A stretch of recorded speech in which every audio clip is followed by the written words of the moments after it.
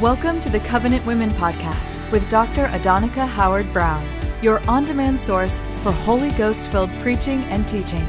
You bring blessing everywhere you go. You bring freedom. You bring liberty.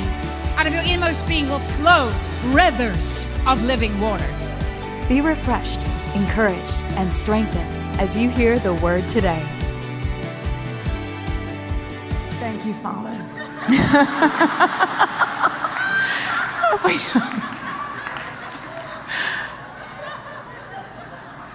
Thank you for your sweet, precious presence. Thank you for honoring us with your presence, Lord.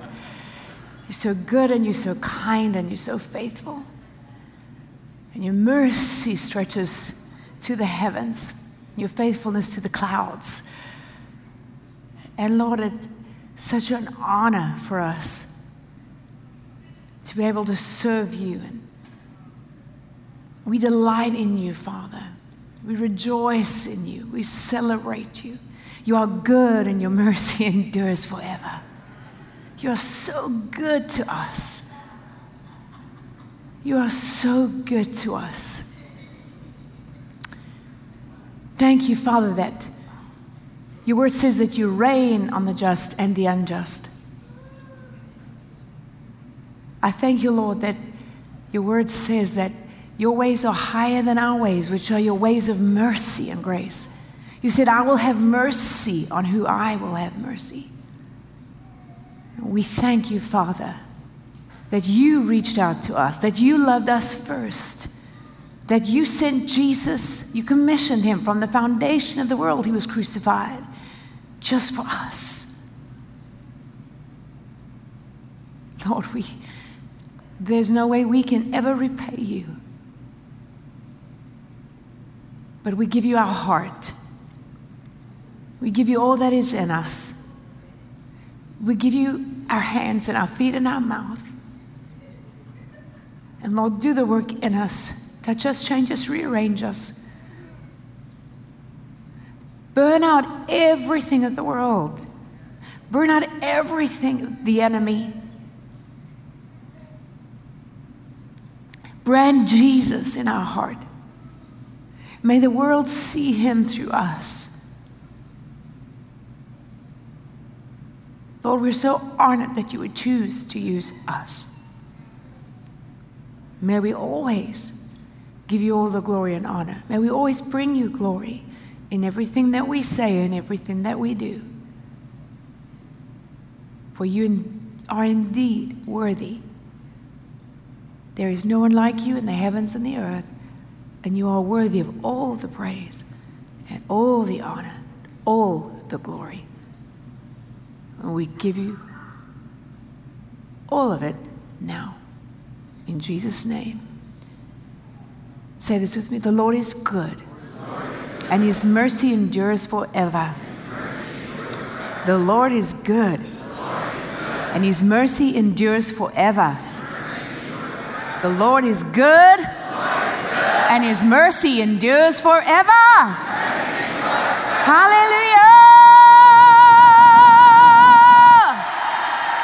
Hallelujah. He is good. You know what the Lord had me do from before even the lockdown? But he prompted me in my heart every day to wake up and say, lift up my hands and say, Lord, this is the day that you have made, and I will rejoice and be glad in it. Hallelujah.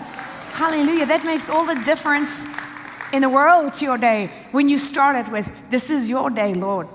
This is your day. So I was listening to somebody recently, and they were saying that was referring to Jesus coming and potentially Jesus' return. It's like his day. Well, every day is his day because he said, today is the day of salvation. Today, this word of God is fulfilled in your ears. Today, God is willing every day. He's ready every day. He's able every day. And every day is your day. His mercies are new every morning. Whatever you need, hallelujah. It doesn't matter what happened yesterday. Today is his day. Today is your day because it's his day. Hallelujah. And today is always a good day for a breakthrough. Today is always a good day for a change. Today is always a good day to go up higher. Today is always a good day for a new door to open. Hallelujah. Thank you, Jesus. Today is always a new day, a good day for a fresh start. Hallelujah. Amen. Amen, amen. Hallelujah. Hallelujah. Today's a good day to see the desires of your heart come to pass. Today's a good day to see God move and work on your behalf. Hallelujah. With favor and blessing and increase and multiplication. Hallelujah. Hallelujah. Thank you, Jesus. Thank you, Jesus. Thank you, Jesus. Hallelujah. Turn to the person next to you, give them a hug or a high five, and tell them, I'm glad I'm here. I'm glad you're here.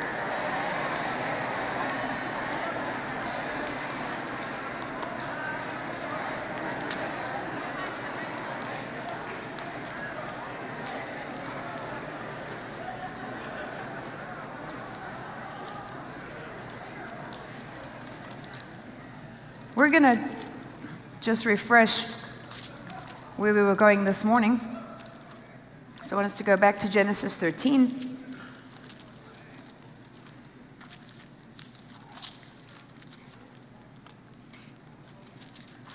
Every interaction that any one of us has with the Lord, any person, any human being created in God's image, any interaction we have is always a reaction.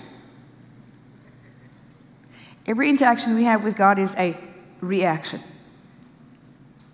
The Bible says that love is not about us loving God, it's about that God loves us. Everything else is just, our love for Him is a response to His love. And He wants us to know that. He wants to make it very clear. He loved us first.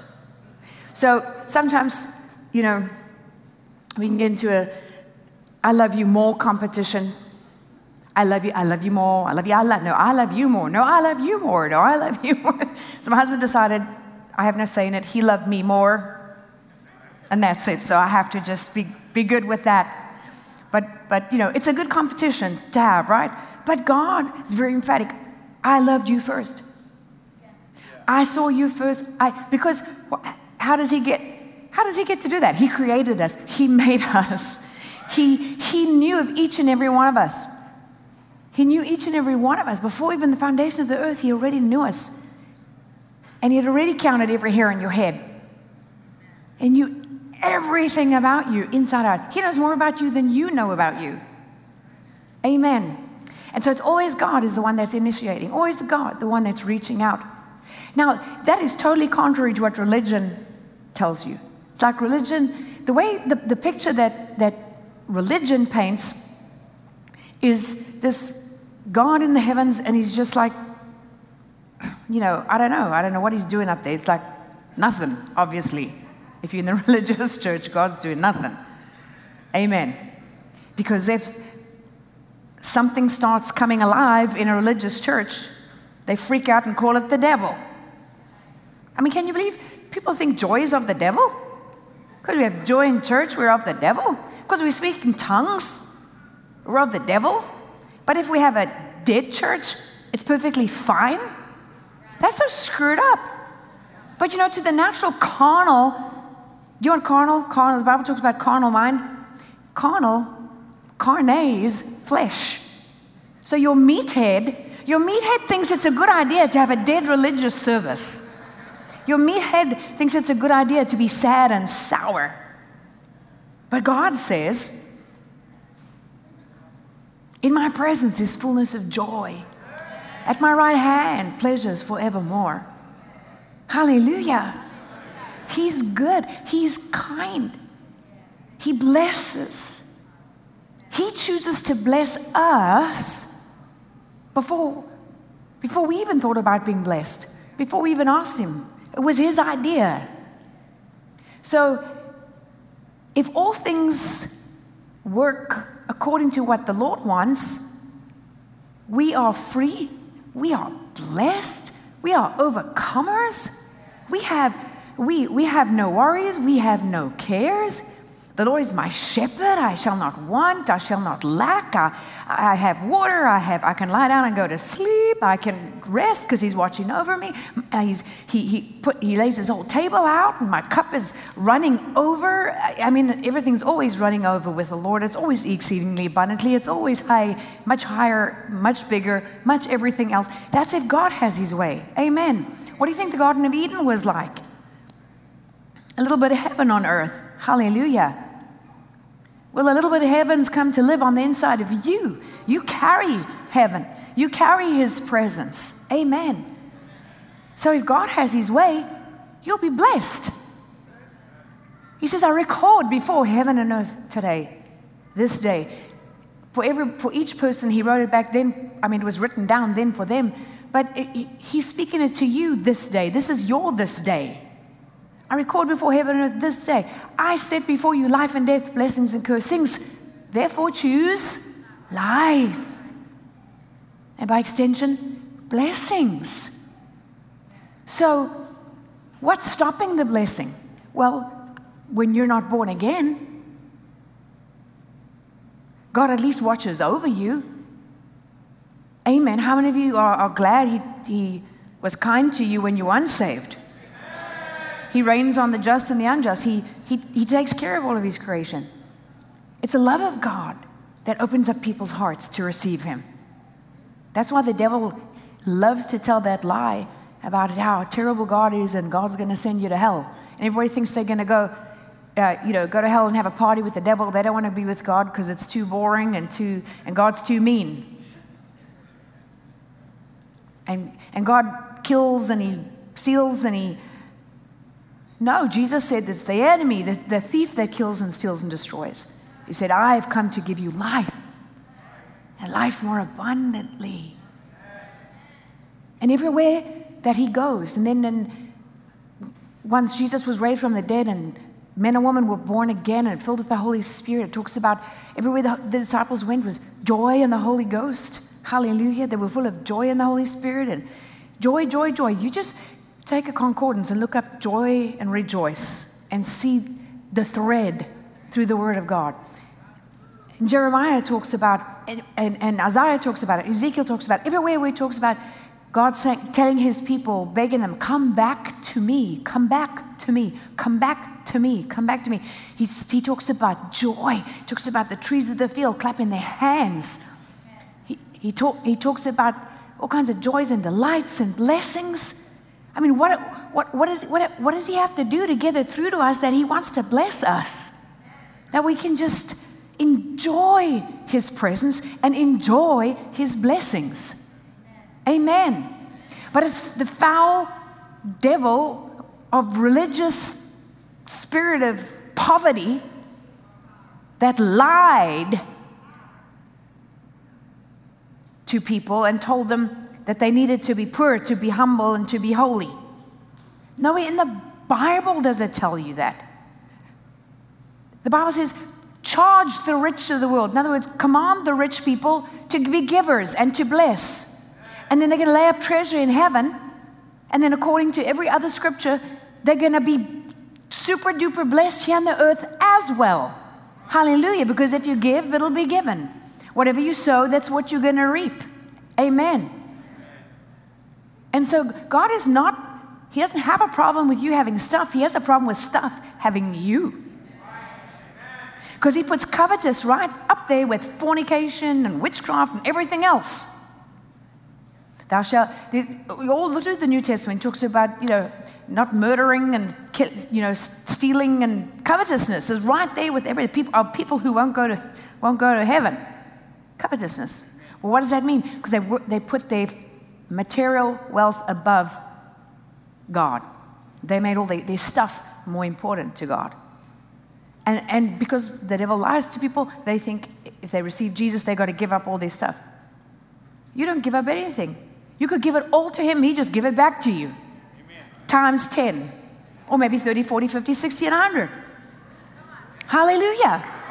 Because you can't outgive God. Amen. Hallelujah.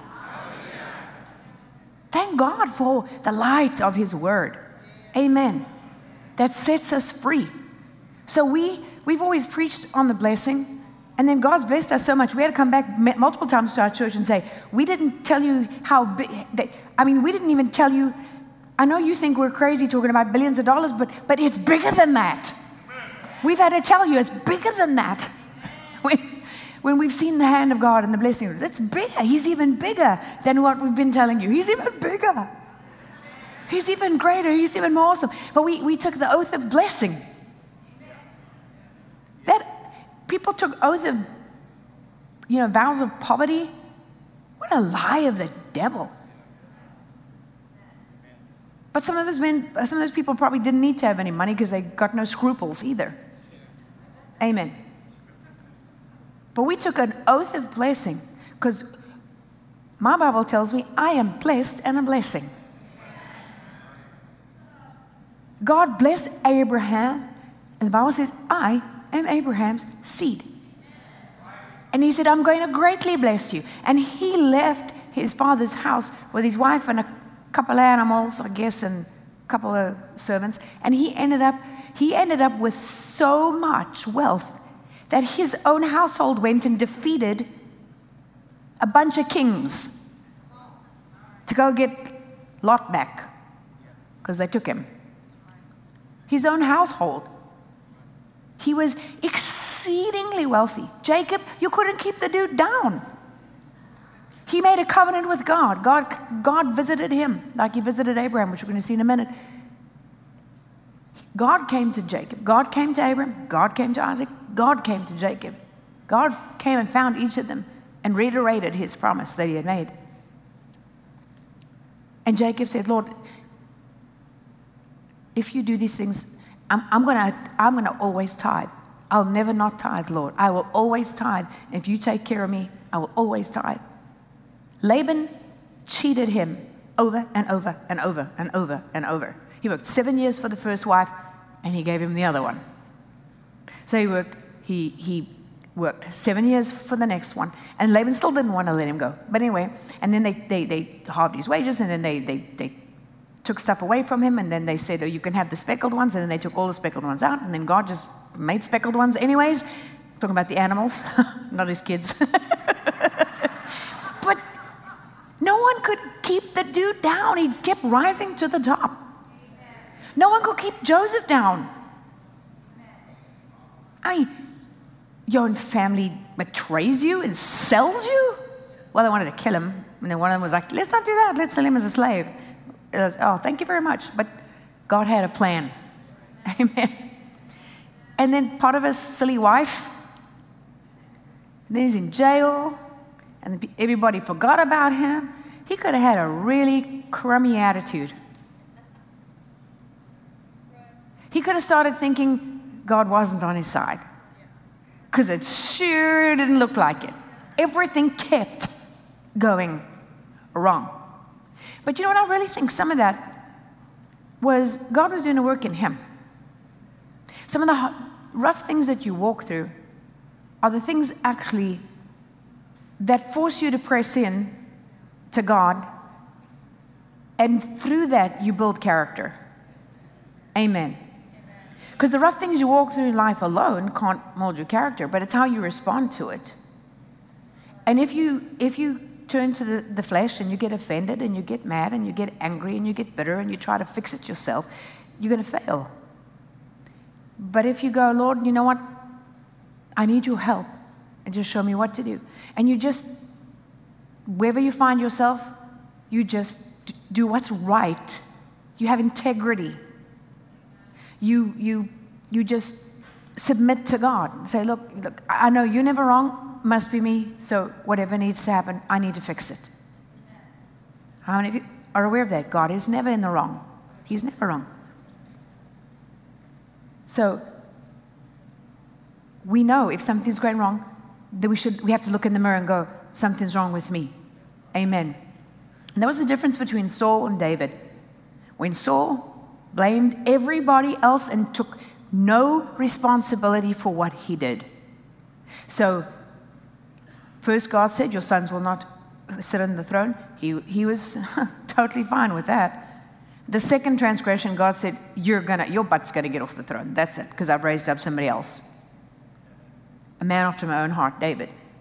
David screwed up so bad and had a guy murdered for his wife. That's why he couldn't build the temple, because he had that blood on his hands. It wasn't the blood of all his warring and fighting that he had to do just to stay alive when Saul was trying to kill him. But because he killed Uriah, he was not allowed to build the temple. Of course, we all know he said, well, I can't build it, I'm going to fund it. So he funded it, and Solomon built it. But when Nathan confronted David, what did he do? He immediately repented. Immediately. And we see in Psalm 51, where he said, Lord, your judgments are faultless. Basically, I'm the one that's wrong, and you are right.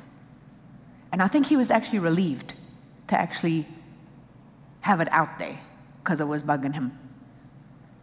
Amen. And he made it right with God. And he died in a good old age, contented and happy and fulfilled, having done what God called him to do. Amen. So thank God for redemption. But it's always, God is never at fault. We're the ones that need to make the adjustment. So in Genesis 13 and verse 14, the Lord said to Abram after Lot had left him, lift up now your eyes and look from the place where you are, northward, southward, eastward, and westward. For all the land which you see, I will give to you and your posterity forever. And I will make your descendants like the dust of the earth, so that if a man could count the dust of the earth, then could your descendants also be counted.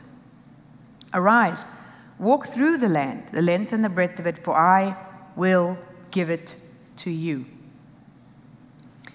The story right before this, in fact, if you look at verse 2 of that passage, it says, now Abram was extremely rich in livestock, silver and gold. And then verse 6 says, and the land was not able to nourish and support all of them, him and Lot, and all of their, well, let's read, if you read verse 5, but Lot who went with Abram also had flocks and herds and tents, and he was blessed because he was with Abraham. Yeah. Hallelujah. When you're blessed, everybody around you just gets blessed. They get all the drops of blessings that come off of you, and they get to participate too. Isn't that awesome? That's why you're blessed and a blessing. Everywhere you go, everybody gets blessed. Now the land was not able to nourish and support them, so they could dwell together, for their possessions were too great for them to live together. And there was strife between their herdsmen. And so Abram said, listen, we're family, we're not going to fight. Maybe our guys are fighting, we're not going to fight. He said, look at all this land. Let's just separate out so that we have room for all your herds, my herds, and so our guys are not fighting with each other. And so really, Lot should have said to the elder man, his uncle, you choose, and I'll take the leftovers. It didn't even occur to him. Lot looked around, saw this lush valley, and was like, I'm heading down there. And Abraham didn't even worry about it. He turned around and just went the other way. That's a giver. That's a person who's not afraid because he knows God's on his side. Amen. Amen. He knew God was for him. He was already so blessed. You know, the problem with most people is they get blessed, but they're not even happy. They're not happy. They're never happy. It doesn't matter how much they have, they're never happy because it's not a money problem, it's a heart problem. Everything is always a heart problem. Every bit of strife, every bit of confusion, every bit of discord, every bit of everything in your life is a heart problem.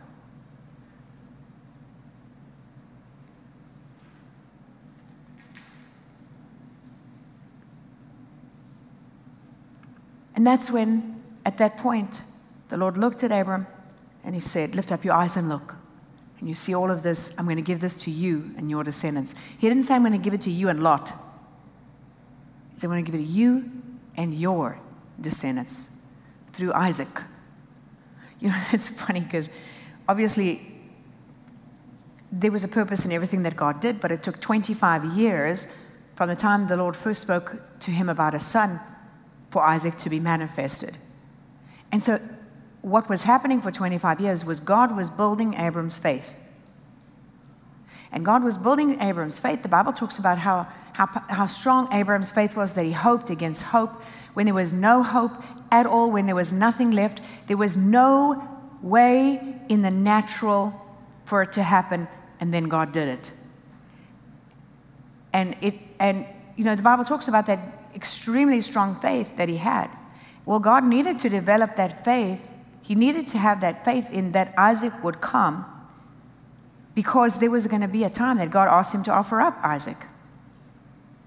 Not because God likes to kill babies, not at all. But it was a covenant that was being cut between man, Abraham, representing you and me, and God. Because if you understand anything about covenant, what's yours is mine, and what mine is yours. And so God asked for Abraham's son, and the Bible says he was willing to, he had so much faith in the promise of God that he knew that God would raise his son up from the ashes. He believed God would, if he killed him and burned him, God would raise that kid up from the ashes. That's faith.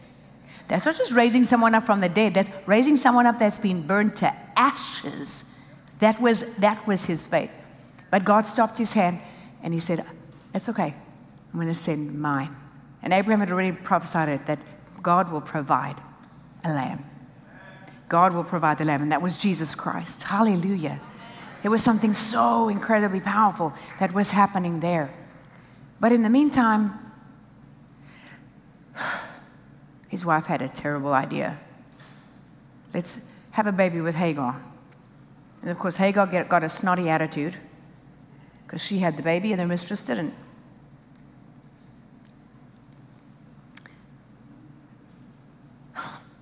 Anyway, I thought of something funny, but I won't say it.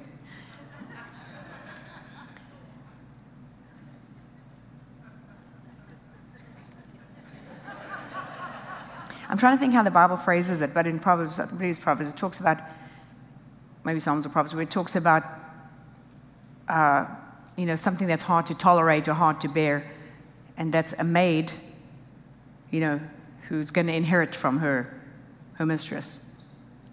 So it's a maid that thinks she's something, but she doesn't deserve it. But anyways, so that was kind of Hagar's Sarah. Then things didn't go so well. Then Sarah was like, get rid of her and get rid of him. But it was all in the plan of God anyways, to give us types and shadows.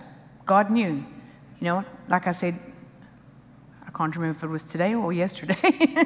But we think we make decisions, and then we look and we realize how God's hand was in everything. Amen. Guiding us and leading and working the whole thing out for us.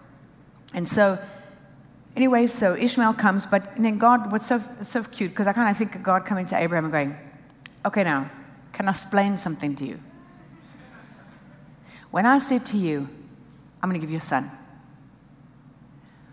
I meant you and your wife, not some other floozy. Sarah is your wife. How did you not know the baby was coming through Sarah? She's your wife. Why would I give you a baby with some other woman? I'm going to give you a baby with your wife. Sarah's going to have a baby. Amen. Okay, I just thought I'd throw that in.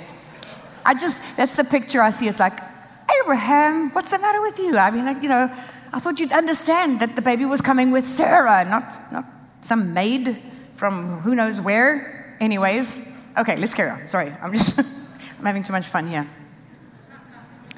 Anyways, so he said, walk through it, the length, the breadth. So like I said to you this morning, when I was going for a walk, getting into my 10,000 steps a week or so ago, and I heard the Lord say, with your eyes you see the future, and with your feet you take the promise. Because it's one thing, well, first you do have to see it. If you don't see it, you have to see it. You have to see it. If you don't see it, you have nothing to aim for, right? You have nothing to head for. You have no. So it's having the vision is very important. Knowing what it is you're supposed to be looking for or looking at, knowing where you're going, knowing the direction. It's very important. Amen. So we have to see.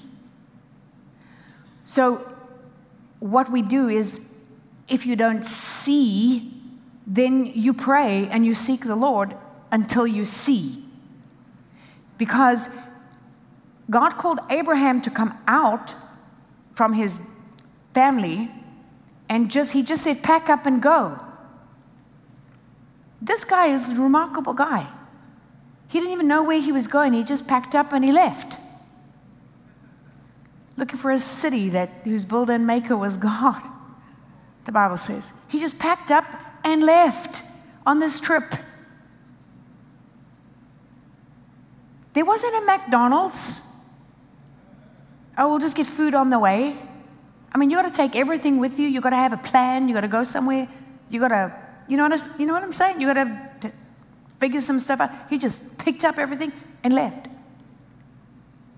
And when he's out there, he's just getting more and more blessed because God said, "I bless you." So he's just hanging out there, and he's getting blessed. And of course, then the Lord grabs a hold of him at this moment. And you see, if he had looked with his natural eye and considered things in the flesh and in the natural, and saw the beautiful valley down there, he would have missed out on this land over here. So he wasn't trying to help God.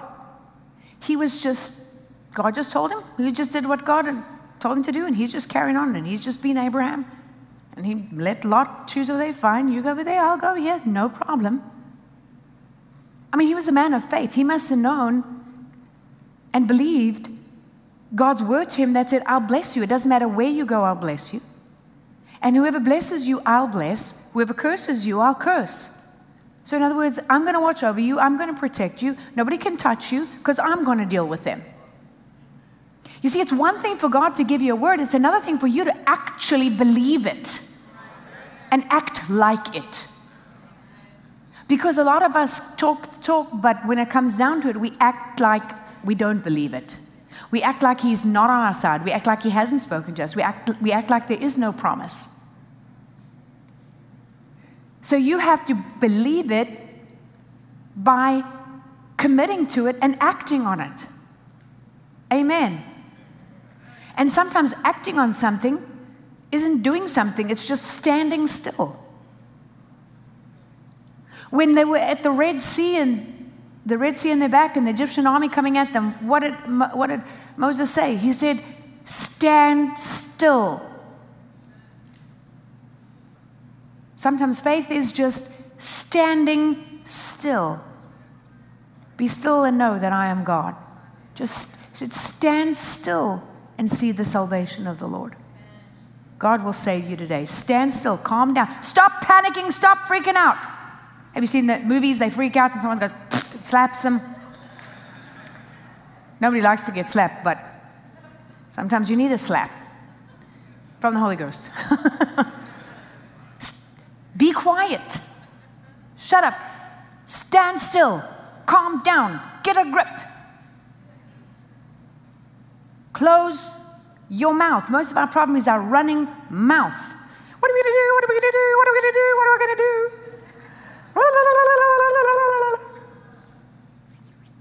I'm not looking at any girls in the room. But sometimes boys are worse than the girls. When a boy's like that, it's worse than a girl. Anyways.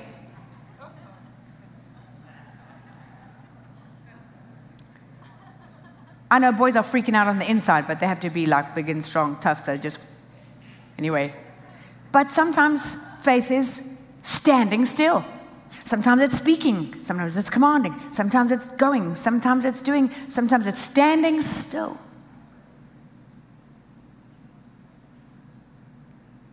You have to follow the peace. Follow the peace. Don't live out of your head. Your head is all over the place. Live out of your spirit. Listen to your heart. Your whole world can be crashing down around your ears. You can hear horrendous news. Go with the peace. When they told me, your daughter's only going to live till 4 years old, I didn't feel it. I did not feel that. I said, no, she's not. She will not be dead by 4 years old. I know it. Here. She will not. I said, she's going to be okay. And the little Christian social worker went from trying to encourage us to get us, she wanted us to freak out. Didn't the doctors tell you how bad it is? I'm like, I think they did. I think I got the point. I think I understand. They told me my child's going to die by the time she's 4. I think I heard what they said.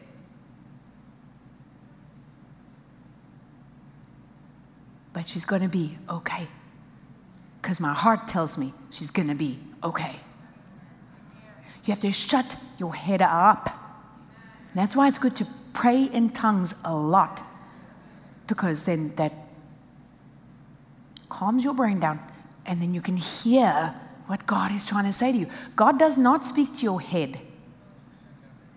He doesn't. The devil will be happy to put all kinds of thoughts in your head. And your head can think up all kinds of ridiculous stuff all by itself. How many know what I'm talking about? All right. God speaks to your heart. Listen to your heart. He deals with your heart. Listen to your heart. With your eyes, you see the future. With your feet, you take the promise. So it's no good just to look. You've got to get up and do what God's told you to do to accomplish that thing. Amen, whatever that it is. You cannot just longingly look at it. When you walk on it, it becomes yours. You see it with the eye of faith, but you activate it with your action of obedience. Of course, whenever God tells you something, there's a direction, but there's also a timing. So God shows him the land, but there was a timing for him to do that. It wasn't the time for him to go in and take the land over yet. There were some other things that needed to happen. So it was like when we got married. In fact, I knew that Rodney was the one that I was supposed to marry. He prayed and heard an audible voice that said, "That's your wife." I did not hear an audible voice. I didn't even know about the audible voice. I don't even know when he told me about it, because he never used it to manipulate me. He never said, well, I heard an audible voice and you're marrying me whether you like it or not. Because I've watched people manipulate like that. Well, God told me and you're marrying me, and I'm, hey, you don't marry someone who doesn't want to marry you. They got to be in agreement or forget about it, because otherwise you're going to be divorced in 8 months. I can guarantee it. You can't force a girl to marry you. You can't force a guy to. Just everybody's got to agree. Amen. Everybody's got to see it. So the day that the Lord showed me, we were sitting and talking, and he'd already said to me, we'd already discussed ministry and stuff, and then he's like, well, we just need to get married. I'm like, we need to get what? We're not even dating. We're just like really, really, really good friends. I mean, I know I love you from here, and I never felt that for anybody. Well, I didn't tell him that, but I told my mother that. So I love him from here. I'm not dating him or marrying him, but I love him from here. I'm only 18. I told the Lord, no boyfriends. I'm not even thinking about that. I thought I'd get married when I'm 24, like my mother did. So, this is all like kind of out of the blue. And, but I had an idea of how things were going to be. And so when he said, we just need to get married, my idea didn't line up with what he was saying to me. Who needs to date? Dating is not going all the way. A date is you go coffee and you get to know somebody. That's a date, okay? So we establish that right here. Amen. We don't do things backwards like the world does. It's less complicated that way. You got to get to know someone. It takes you at least 3 months of talking to them, getting to know them, maybe even some people longer. Get to know them. And then you'll see, I like this person, the more I know them, the more I like them, or, okay, I got to know them now, and I'm getting out of here. And you need to know that. Amen. It's good to know that. Don't get married when you're Twitter-pated. You'll make a wrong decision. You're infatuated, you see nothing wrong. You need to see stuff and still marry them, because you know that they're the one. Amen. When I say see stuff, I see stuff about their character, not other stuff. This conversation could go south really fast.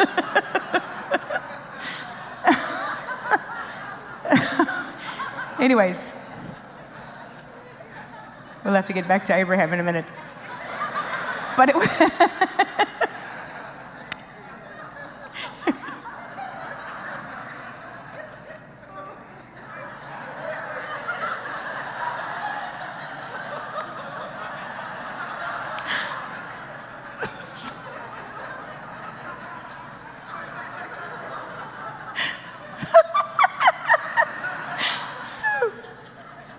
So anyway, when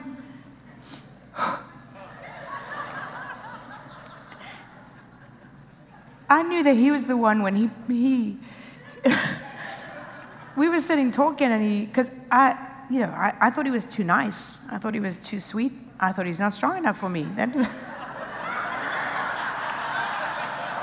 See, everybody thinks it's hilarious. Because we all know him now. But he was such a gentleman, and he was so kind and sweet, and I thought he's too soft, Anyway, and I had one of those wanting to marry me. I would have had to wear the pants in the house and make all the decisions, and I did not want to marry that. I wanted to marry someone who would, be the head of the house and not try and make me the head of the house. Anyways, so he started talking about what he's called to. He said, I'm called to travel. I'm like, I'm called to travel. Felt that my whole life, even before I got saved. He said, I'm called to America. I'm like, oh, I love America. I want to go to America. I'm not even saying this all out loud. He's saying it, and I'm responding to myself. And he's saying, the Lord showed me on his preaching arenas. I'm like, I'll watch you do that. Because I didn't want to get up and preach in front of 5 people, never mind an arena. And then he said, I just want to show people Jesus. I just want to see them saved, healed, and delivered. I just want to do what God's telling me to do and, get people saved. It wasn't prideful at all. It was very humble. And as he was saying that, it was like all the pieces, the jigsaw puzzle of my life came into focus. And it's like I was looking in a mirror, and I could see the two of us together, and our destinies were exactly the same. Amen. Exactly the same. And then I'm saying, all I remember is under the anointing, and I'm crying, and fire of God's on me, and I didn't even say it out loud, but by faith, because I'm seeing this, but it's still, because my head's still thinking, but I'm only 18 years old, and by faith I said, okay, Lord, I'll marry him. It still did not make sense in my head, but I said it out of my spirit by faith. And the moment I did, every bit of confusion left that I had. I was confused for 2 weeks trying to work it out between my heart and my head, and I fasted for 3 days, and there was like no clarity until that moment. And I said, okay, Lord, I'll marry him, and complete peace hit me. I was drunk in the Holy Ghost, I think. I remember us walking around sort of official, holding hands, and people probably talking to me. I can't remember how I responded, because all I remember was being overwhelmed by the presence of God and going, really? You're serious? This is it? This is the most life-changing decision in my life besides asking Jesus into my heart. The person you're going to marry, it's forever. It determines your destiny, your eternity, who you marry, in a sense. But for sure, your destiny. And it's like, but I had an overwhelming peace. I knew that I knew that I knew that I knew, because I saw it. It was my lift up your eyes and look moment.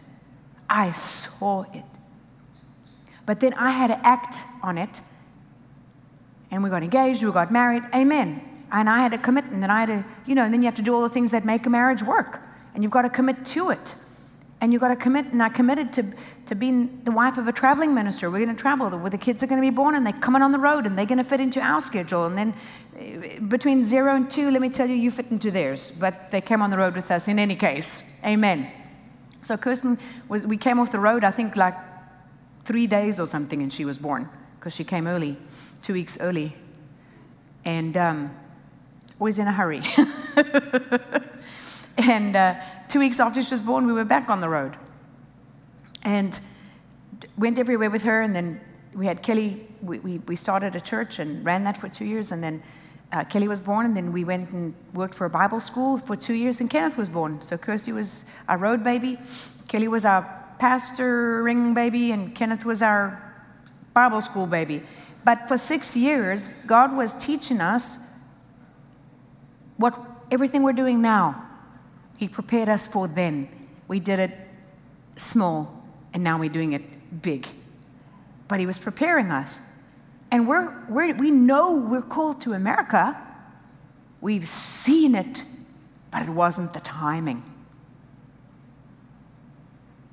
It's so important to wait for the timing. It's so important when God says go, don't hesitate. Before we did New York, Madison Square Garden, I had an encounter with God where I was standing in a very big room, and we were having church. I was really in church. The church wasn't the vision, but I was in church, and we just finished worship, and I was standing there like this, and I was up on the platform, and I couldn't move. And I'm standing with my eyes closed, but it was like my eyes were open, and I'm seeing this very big room that I'm in, which is the Sundome, and I saw it get even bigger. It just moved. The sides went out, and the roof went out. It got huge. And I said, Lord, what? And he said, I'm enlarging you on the inside. And I knew something's coming down the road, and I don't have time for details. I don't have time to think about it. I don't have time to go, well, how are we going to do that? It was like I saw this train coming in the station, and it didn't stop, but it just slowed down. The doors were open, and I had to run and jump on that train, or we were going to miss something. So I knew I have to move. When I see the train, I got to jump on the train. And then quite a few months later, Pastor Rodney had this intense spiritual dream that was on a par with the one he had when God called him to ministry as like a 12 or 13-year-old, where he was weeping for souls and woke up with his pillow wet, and he was weeping over New York and speaking to Billy Graham, and he knew, he said, we have to go do a soul winning crusade in New York. And I knew this is the big thing. And so I had to not even think about it, not because he's always the one coming up with the big ideas, and I'm going, okay, well, what about this, and what about this, and what about this, because I'm the detail person. And you have to have details. You have to have the vision first. But if you don't have people helping you fill in the details, we're so grateful Eric and Jennifer had to be the detail person. They had to go in the ground. They had to make it happen. They had to do all of those things for us, and everybody else, and all the volunteers, and everybody that gets involved and does, and from the people who, clean the toilets and do the carpets, and all the details have to be taken care of, and somebody's got to do that. But so we do that as a team. Amen. But anyways, anyway, I'm talking all about all toilets. But the fact of the matter is, it's like you can be a Mary or you can be a Martha, but you need to just be what Jesus has called you to be. Amen. And take your place, and don't try to be something you're not. But anyway, so the Lord, New York was a whole amazing story, but the Lord said, act like it's going to happen. Just move ahead like it's going to happen. Like I said to you this morning, the only time your duckies get in a row is when you're moving. So you have to start moving towards it, then everything starts lining up. It's always going to be, let me tell you right now, it's always going to be like that. It is always, always, always going to be like that. So you people who have to see it before you believe it, all you Thomases, right? You got to see it. You have to have little duckies line. Listen, I know people with the greatest gift on their life, and they've done nothing with it because they didn't move until everything was laid out for them. Nothing is going to be laid out for you. It is a walk of faith. Well, when I say nothing is going to be laid out for you that you can see. You've got to start taking it with your feet. You've got to start moving. You've got to start going. You've got to start acting. You've got to start preparing. When we were preparing to come to America, we had no money. Pastor Rodney's salary was $1,800, and he had just gotten a raise. It was $1,600 a month, and the tickets were almost $15,000 or $14,000. No, it was almost 14,000, 13,809, and so. I mean, that's like nearly 10 times his salary. Put that in perspective. Where you think you're going to get that from? Amen. So that's like you earning $3,000 a month and you need air tickets worth $30,000. Same thing. And so I said to the Lord, what do you want me to do? I need to confess? Do I need to pray? What do I need to do to help? And the Lord said, I got it handled. Rodney and I are taking care of it. We got it worked out. You just pack. I'm like, okay, I can do that. So sometimes you got to pray, and sometimes you got to pack. Amen. Well, you got to pray. Pray while you pack. But it was like the Lord just wanted me just pack, just move. So when it's time to move, when God says move, so we say pray like it all depends on God, and then get up and work like it all depends on you. But you've got to go the right timing. You got to go when that wind's at your back. That's when the momentum is there. So you'll feel a Holy Ghost momentum. You might feel like a Holy Ghost stopping you from doing something. Listen to it. It'll save your life. Amen. Or the Holy Ghost momentum. Like, there's things that we were backing out of, and we felt God's hand in our back. And he said, I want you to do this. I want you to take this. So you got to be sensitive to what the Holy Ghost is telling you. But timing is important. So you got to see. You got to lift up your eyes and look. But the Holy Ghost has got to show you. And you're going to see it by looking down here. And you're not going to see it looking at the things of the flesh. And you're not going to see it trying to figure out in your mind how you're going to do it. Because some of you feel like, the Lord's calling you and you're going to be doing something. But you're so busy getting your mind engaged. Listen, when the Lord touched me with the joy, the thing he said to me is, stop thinking about it, just let me do it. And that's when I had a breakthrough. You just got to stop thinking about it and just let God do it. Follow your spirit. Your head will just get you all messed up. Your head's good for some things, right? Things the natural, know what, get dressed, brush your teeth. But you got to you got to live out of your spirit. And Pastor Rodney's been saying that all the time, but it feels like it's becoming more real to me than ever. Live out of your spirit. Live out of your spirit, especially from coming out of last year. Live out of your spirit. Live out of your. Obey. Because the world is upside down. Things are nuts. Things are crazy. Things are wild right now. We got a little holy bubble here of freedom. Amen. And liberty. Out there, it's nuts. So it's so important that we live out of our spirit. The day Pastor Rodney got arrested, we knew something was happening, things were coming down. I woke up and I said, Lord, we need your wisdom today. We cannot afford to just make a decision and just do what we think we need. We need you to tell us what to do. We need you to move on our behalf. We need you to stand up for us, and we need you to just show us what to do right now, because we are yielded to you. We had church because we're yielded to you and we are obeying your word. And if somebody else has a problem with it, then they have a problem with God. Amen. But the Bible says, submit yourself to God, resist the devil. A lot of people get into trouble because they try to resist the devil, but they are not submitted. If you try to resist the devil and you're not submitted to God, you're going to get your clothes ripped off like the sons of Sceva. Amen. If you never heard of them, go look them up. Book of Acts. Try to cast the devil out of a dude. And he said, Paul I know, well, Jesus I know, Paul I'm getting to know, I don't know who you are. And one guy took out 7. It should be, the Bible says that when God's on your side, one person takes out 7, right? But if you're not submitted to God, then one devil will take out 7 of you. But anyways, so it's so important to listen to the Holy Spirit. So then when He shows you, when He says, lift up your eyes and look. So maybe Pastor Rodney will share in a minute on some of this, but like he'll tell pastors, he'll tell them, drive around your town. Don't just search on the internet. You're not going to find it. You're not going to find it for sale on the internet. This place wasn't for sale on anywhere. We were driving up the highway, and usually my husband's the one with all the plans and the visions and the ideas for everything.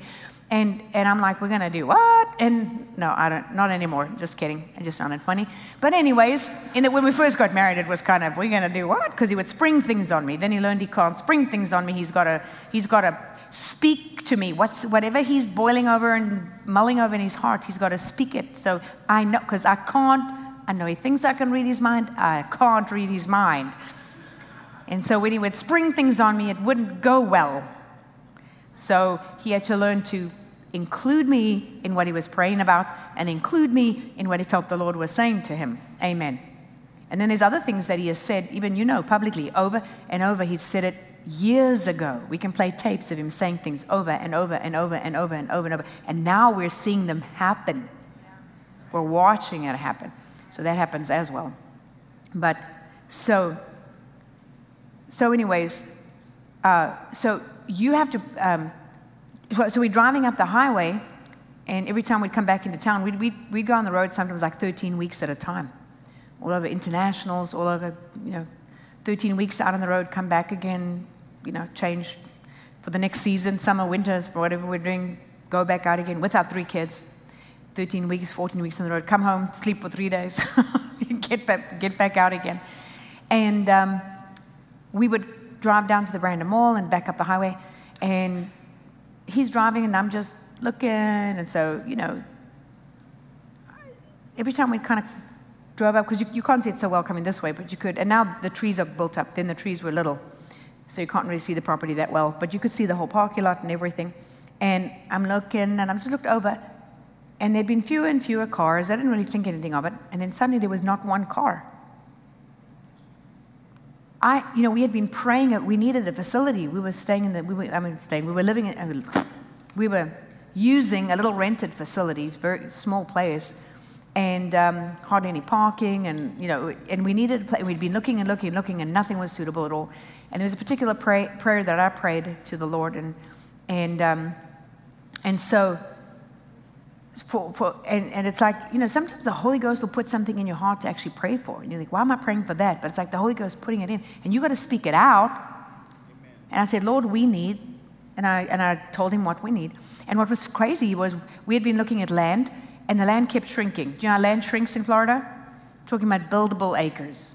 It's very swampy. So you can't, it's 150 acres that you're paying for, but you can only build on 30. That's no good. Amen. So that's what we were going through at the time. Well, he has land, but it's getting smaller and smaller because you only have this much buildable. And then we looked at this property and that property and the other property, and they were all too small. Or didn't have parking, or just, these warehouses that needed so much work. And it's like nothing was suitable. And I'm like, Lord, we just need something in between. And we spoke to architects, and we told them we need a building that's got glass. We see an unusual shape. We see glass. I see a porte cochere. Rodney says, I see parking spaces and palm trees. We were talking about this place and we didn't even know it. That's what we saw in our heart. I mean, why would we say unusual shape? That costs more money. You just want to put up like a 4 walls. That's cheap, right? That's inexpensive, I should say, when you're building. Like, keep it simple. No, we wanted glass, and we wanted this crazy shape, and all the TV people freak out at the glass because it's all this light coming in that they have to contend with. I like it. I can see outside. It's like, I don't like being in a little box. I've been in so many churches where you just feel so claustrophobic because it's just, everything's so dark. And anyways, so we taking the architects, all these things. So anyways, I'm coming up, and we were not thinking about this building at all. There was another building. The building also had a different shape, but it was this place. But anyway, so we're driving up the highway, and I looked over, and it just came out of my spirit. That's our place. I said to him, that place, look, there's no more cars. They've gone out of business. They're for sale. That's our place. I knew nothing of that in my head. I knew none of that.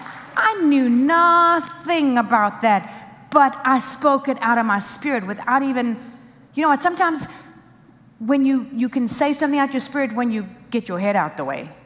Amen. And so, I mean, not that my head was in the way, but I'm saying, it's like I wasn't even thinking about it, and then the words just came out of my mouth. And he was like, what? And I'm like, call Dwight, tell him to get them on the phone. That's our building. Then it was up to the boys. I wasn't going to go do the negotiating or any of that stuff. I had no anointing for that or unction. If you need to do it, God will anoint you for it. I know. I believe that fully. But he had the anointing for that, and he did. And this place, they built it for $16 million. We got it for $8 million. I mean, talk about people building things 2 years old. That's a promise from God. People will build it and hand it over to you. They practically did. I mean, $8 million. They practically built it and practically handed it to us. Hallelujah. This place is incredible. It's beautiful. It's on right where 2 highways are. Are you kidding me? This place. But God gave it to us. You know why? Because we poured our heart and soul and life and money and everything we had into souls in New York. And when we did the same thing in Shreveport, and we did it all over the world. We gave everything we had. We didn't have anything else. We didn't have anything else to give than what we gave. But God, He told us, lift up your eyes and look. And then He blessed us beyond anything we could have dreamed. This place was so perfect, and it's been perfect, and it's going to be perfecter. And it's, amen, and it's beautiful.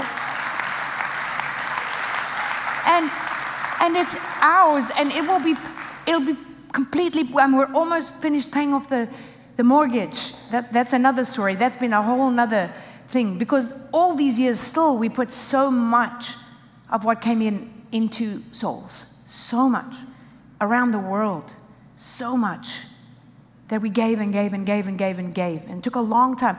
You know, we did so little with so much. You cannot believe when you see our TV department now, and if you know where it was and where it came from, and for so many years we did so much with so little. We had experts coming in. I'll come help you. I'm a big cheese. I know all about these things. They came in. They were a pain in the butt because all they could do is complain about that they wanted to buy this and buy that and buy this, and our stuff wasn't good enough. So we were like, no, you can go head on down the road, dude. And you know what? We just raised people up from the inside. They didn't maybe have all the training and all the whatever, but they had the heart. Amen. And the Lord just anointed them. I mean, I was talking to you about the lady. She was working for another ministry, and she was serving in she ran all their big events, and she handled all their special guest speakers, and she'd never met anybody like Rodney, who was the same on the platform and behind the platform. And that's a shame that she could only say that about him and not about the other, 99% of ministers that she had met. That's pretty shameful, right?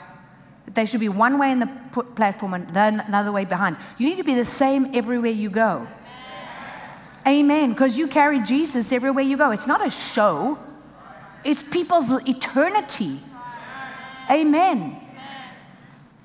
And so, and she just, but it was a God thing as well. And we just felt connected to her. So we didn't say a word because we don't go to ministries and say, hey, come work for us. We don't do that. That's not right. And the pastor came to us and said, do you want her to come work for you? We were like, would she? Anyway, so she did. She came over. She started running all of our big crusades. And again, we had a handful of staff, just a handful of people. And she started running all the big arenas and things that we did. And you know what she said to us? She said, and she had run crusades for this big ministry and done all kinds. She said, I have never seen favor on a ministry like this one. I have never seen favor on a ministry like this one. When we get to heaven, we'll know we think we know what God's done for us. But when we get to heaven, we're going to really see the hand of God and what He did for us. When you obey God, when you honor Him with all your heart, when God's heart is your heart, souls, the kingdom, hallelujah. You don't build castles, you build kingdom. Amen. You love your brothers and sisters. You care. We're all the body of Christ. We're here to help one another, not to tear one another down. We're here to encourage one another. We're here to be a blessing. We're here to encourage you in whatever God's called you to do. Amen. You help us do what we do. We help you do what you do. We invest in you. You invest in us. We do it together. Hallelujah. And then God gets all the glory. Hey, because Paul said, I'm not, it's not, you know, because they will, I follow Paul, I listen to Paul, I listen to Apollos. And he's like, Paul is nobody, Apollos is nobody. You know, Paul plants, Apollos waters, but God is the one who gives the increase. Amen. So we're not the big cheese. We're just a piece of God's puzzle doing our part. And when we do our part, then the big job gets done. God takes care of everything else. Hallelujah. But when you honor the Lord, He will put favor on you. He will open doors for you. He will make a way for you. People can't keep you down. They can't keep you back. Don't look to people for promotion. Don't look to people to open doors. Don't look to people to do stuff for you.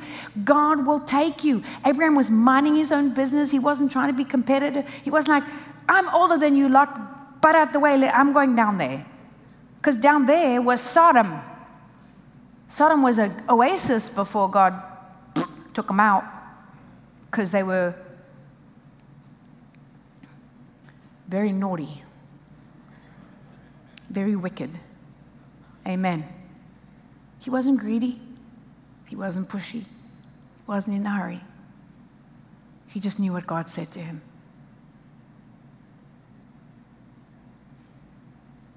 Don't be ambitious in a worldly, carnal sense. Have vision for what God's put in your heart. You must have goals, you must have vision, but it must be eternal, purposed vision, not ungodly stuff. When I say ungodly, not worldly focused, but eternity focused. Because when you honor the Lord, He'll bless you with those other things that you'd like to have, because He knows the desire of your heart. He'll bless you with those things. And I remember us listening to a minister saying, you know what, God's so good to me, I just have to think, I don't even ask, I just think, and then it comes to me. And we're like, wow, that sounds pretty cool, because we have to use every ounce of our faith for every dollar that comes in. How many of you know what I'm talking about? Amen. But the more you obey God in giving, and you give, and you give, and you give, and you bless of yourself, of your money, of your time, of your talents, of your everything, you give and you forgive. Amen. And when people try and cheat you, you go, well, they need it more than I do, and you just bless them and you go on, because you know they're not your source and supply. They're not cheating you, they're cheating God. God will bless you anyways. You don't worry about it. You carry on. You keep your heart free. You keep your heart free. You keep your heart free. You drop it. You let it go. I love that the Bible says, just drop it, let it go. To forgive someone, you drop, you let it go. You carry on, because God is on your side. If He's the one that's going to tell you when to lift up your eyes and look. Amen. And He's the one who's going to tell you when it's time to go in. And He's the one that's going to go before you. And He's the one that's going to lift the protection off of the enemy. And He's the one that's going to go in and use you to dispossess them. Amen. What do you think is going to happen when He says that the wealth of the sinner is going to come into the hands of the righteous? Amen. A lot of people go, amen, but they're not righteous. You need to be the righteous. Because it's for His purposes, not for ungodly purposes to spend it on your lust. Amen. Because God doesn't want you to go to hell. Amen. He doesn't want you to go to hell. He wants you to go to heaven. Amen.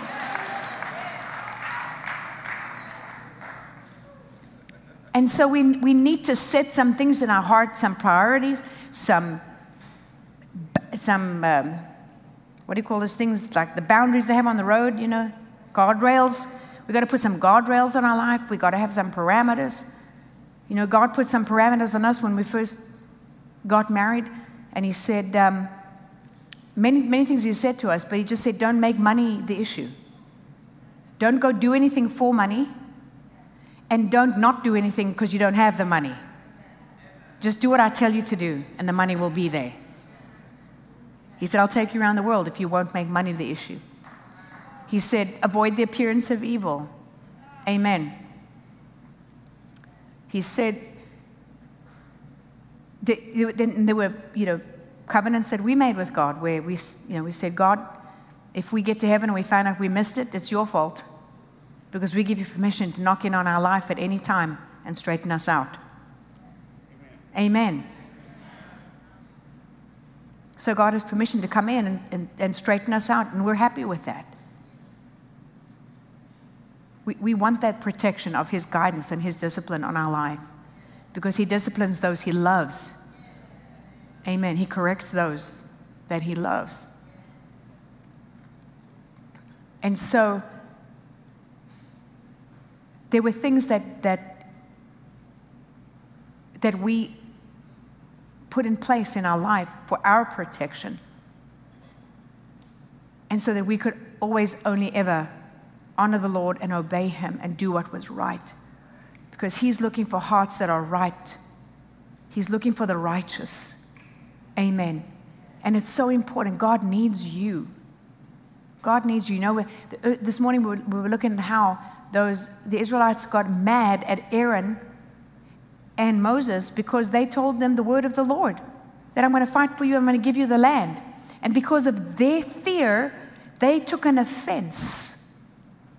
And they started attacking Moses and Aaron because of their fear. Not because of Moses and Aaron, because of their fear. Cain got offended with Abel because God accepted Abel's sacrifice and didn't accept his. Abel did nothing to him. Abel just did what was right before God.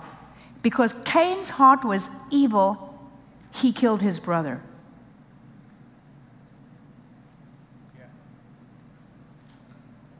If you don't fix your heart attitude, you're going to miss out. You have to get your heart straightened up. You have to have the right motives. God wants to put things in your hands. He wants to use you. He wants to take you places. He wants to use you more than you want Him to use you. He needs you.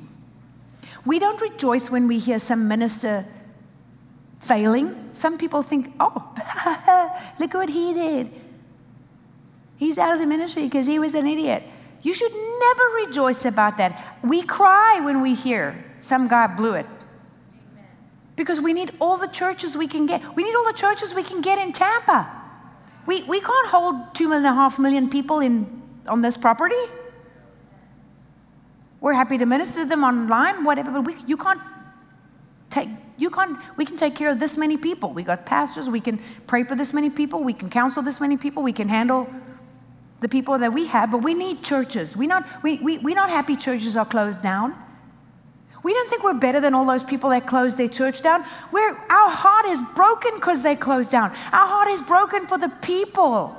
Because ministry is not, the internet's fine if you can't get somewhere and you're overseas and you can watch and you can rewatch and you can watch it another time. It's incredible technology. But people, you need to be able to touch people. Amen. And you need to be able to look at them, you need to be able to hug them, and you need to be able to lay hands on them. Amen. Church is people and touching and relationships. And the Bible says even the much more when you see that day coming. Stick together. Stand up together. The devil that's how he starts picking people off. Just pick this one off, pick that one off. Or he tries to take the leader out. And then what does the Bible say? The sheep are scattered. So as a leader, you should hold yourself to twice the standard that you hold anybody else to. You should always hold yourself to a higher standard than anyone else. And you do it for the sake of the people you minister to. Amen. Not, I'm the leader, I can do whatever I want to, and everybody else has got to obey the rules. That's not how it works.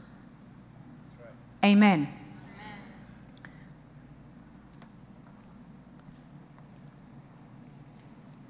I went from cleaning the kitchen to the bathroom to the living room to the bedroom. Maybe the girls can relate to that. But anyways. So God is going to show you But the things that are going to defeat you are, if you won't lift up your eyes and look, if you don't believe God's word to you, if you get grumpy and offended when things don't go your way, or when it just looks like, it doesn't matter what things look like. Things are usually different from what they look like. Amen.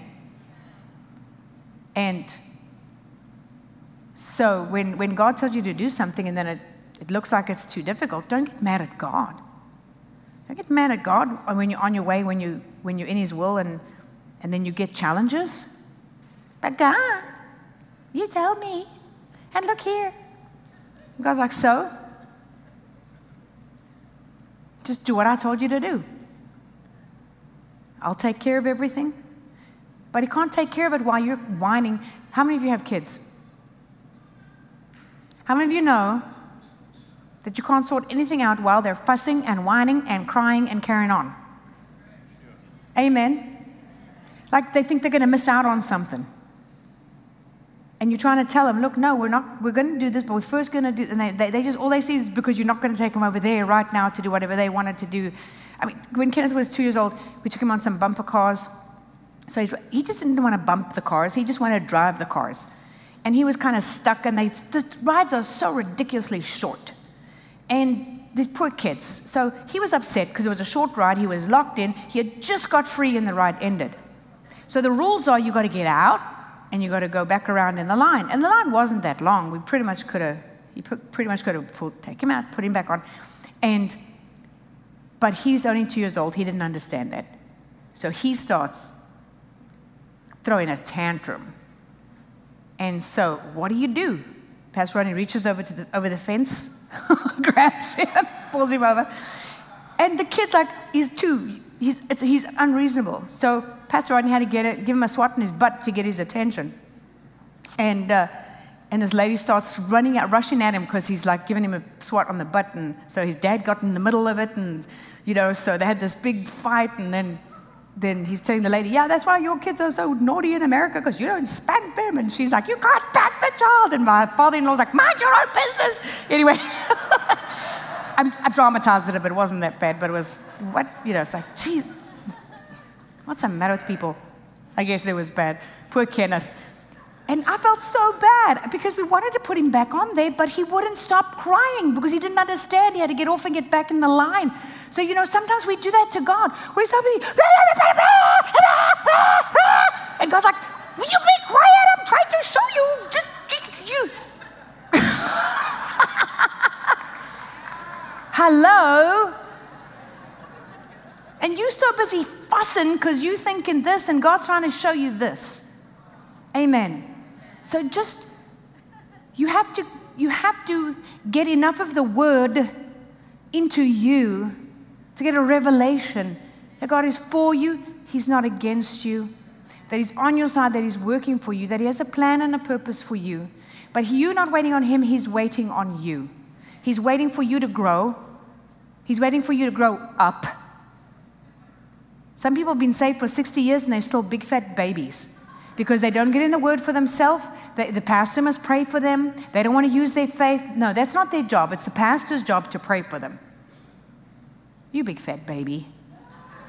You need to grow in the word yourself. You need to grow in your relationship with the Lord yourself. You need to pray in the Holy Spirit. You need to learn how to hear God for yourself. You don't have to wait. It's wonderful if Pastor Rodney gives you a prophetic word, but prophetic words usually are to carry you through some kind of opposition and some kind of tough time. So you don't just want prophetic words. You want to hear God for yourself. He wants to, when you're a baby, a prophetic word is helpful, but God expects you to hear from Him yourself. We're not here to say, we're not going to control you and say you have to do what we say. We're trying to tell you, here, you see, there's the Father, you ask Him. You have a relationship with Him. You don't need to have a relationship with Him through us. That's, you know what I'm saying? And a lot of ministries control everything in everybody's life and poke their nose into everything in their life and tell them everything to do. And some people like that. They like being told what to do. Because when stuff goes wrong, they can blame the pastor. Amen. Huh? I mean, there's some churches, such a control spirit. It's so terrible. Such a controlling spirit. We don't control you here. If you want to stay, stay. If you want to go, go. And we're going to tell you, like we did with our kids. They want to, I want to do this. Did the Holy Spirit tell you?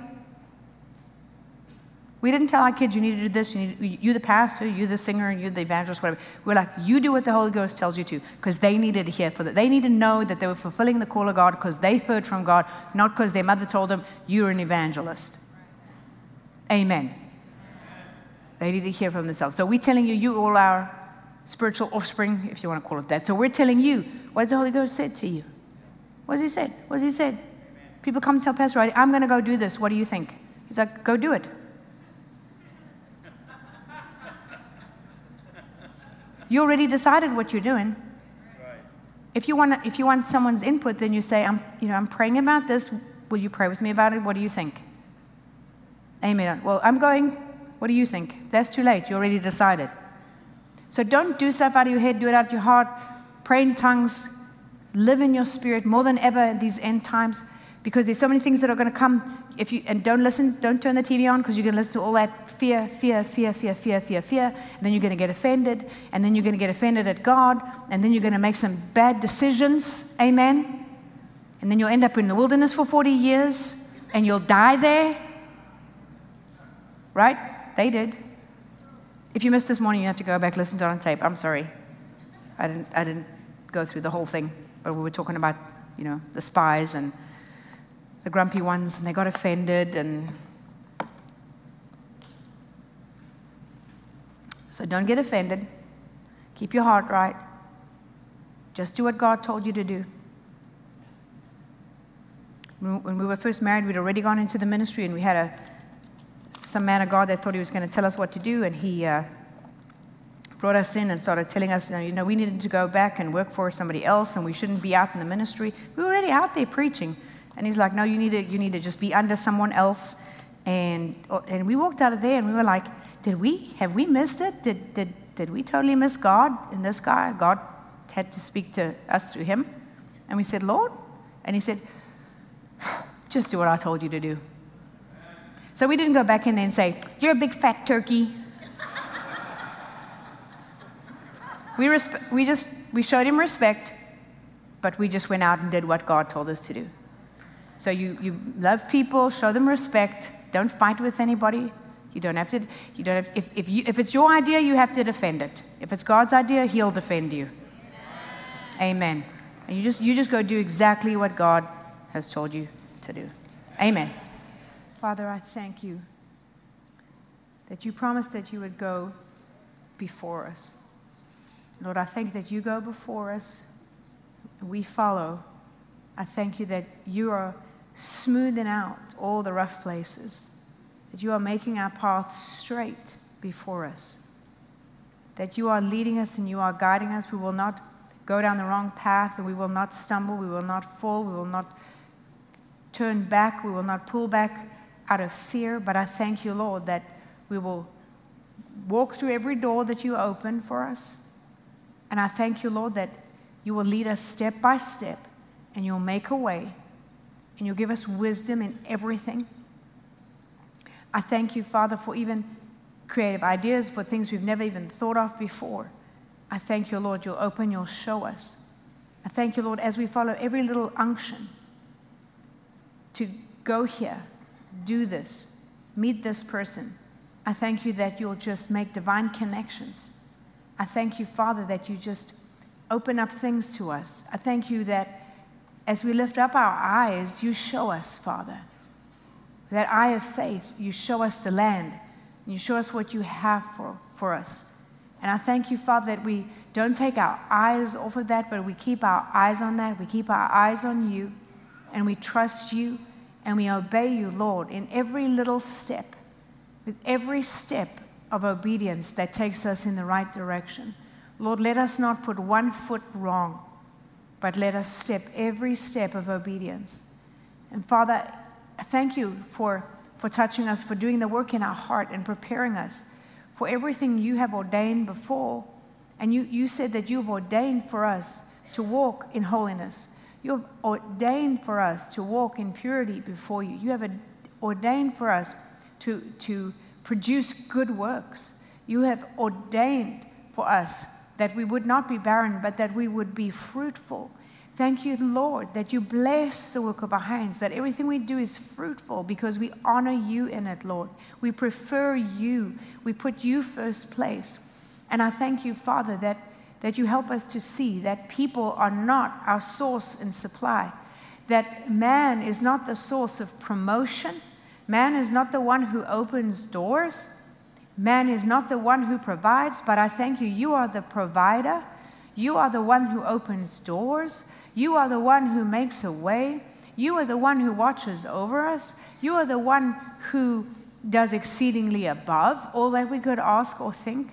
And Lord, as we just honor you and do what's right in your eyes, and we keep giving and we keep sowing and we keep trusting you, I thank you, Father, that even as everything we have sown into, you've given us back and you've blessed us with our own. Lord, everything we've sown into others, into other ministries, into other things, I thank you that you've always multiplied that seed and blessed us back in every area as we bless others, as we lift up their hands, as we help them. I thank you that you bless us. Lord, as we become kingdom-minded, we become kingdom-focused and eternity-focused, and thank you that we just focus on being a blessing. And giving of ourselves and giving of our time and our treasure and whatever it is that we have that we can give. When we just sow and we do it as unto you, Lord, to bring you joy, not for any accolades, not for any reward, but I thank you, Father, that heaven records and heaven rewards. Heaven records everything that we do and everything we give, and I thank you that heaven rewards everything we do and everything we give. And I thank you, Lord, that we don't even have to worry about ourselves or worry about our blessing or be concerned with it. But Lord, we are just concerned about being about your business, about expanding and building your kingdom in every area of our life. I thank you, Father, that as we focus on you and we seek your kingdom, I thank you that you will focus on blessing us. I thank you will overtake us with blessings. I thank you that you will just bowl us over with blessings. I thank you that there'll be such an overflow that we have to share and keep on pouring out and keep sharing with everybody else because there's such an overflow. Thank you, even, Lord, what you've done this year. Thank you what you did last year. It doesn't make any sense in the natural, but we are grateful, we are thankful, and we know, Father, that you are putting this in our hand for eternal purposes. Thank you, Lord, for the field. Thank you, Lord, for all of the television and the petabytes of stuff and the increase that's coming, and that, Lord, that we are not dependent, that the devil cannot stop us, that the devil cannot switch the switch off on us.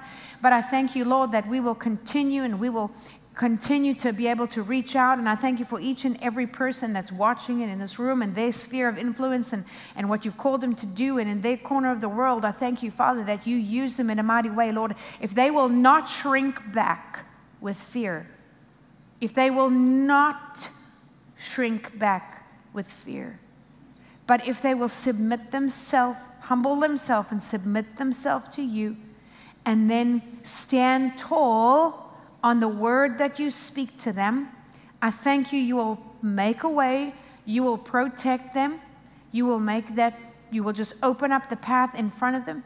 I thank you, Lord, that as they are bold, I thank you that you will show yourself strong on their behalf.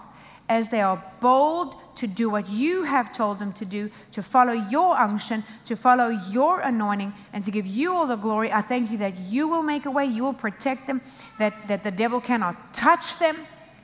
And I thank you, Father, that as they are faithful and they continue to sow seeds and they don't get weary in well-doing, I thank you that in due season they will reap a mighty, mighty, mighty harvest.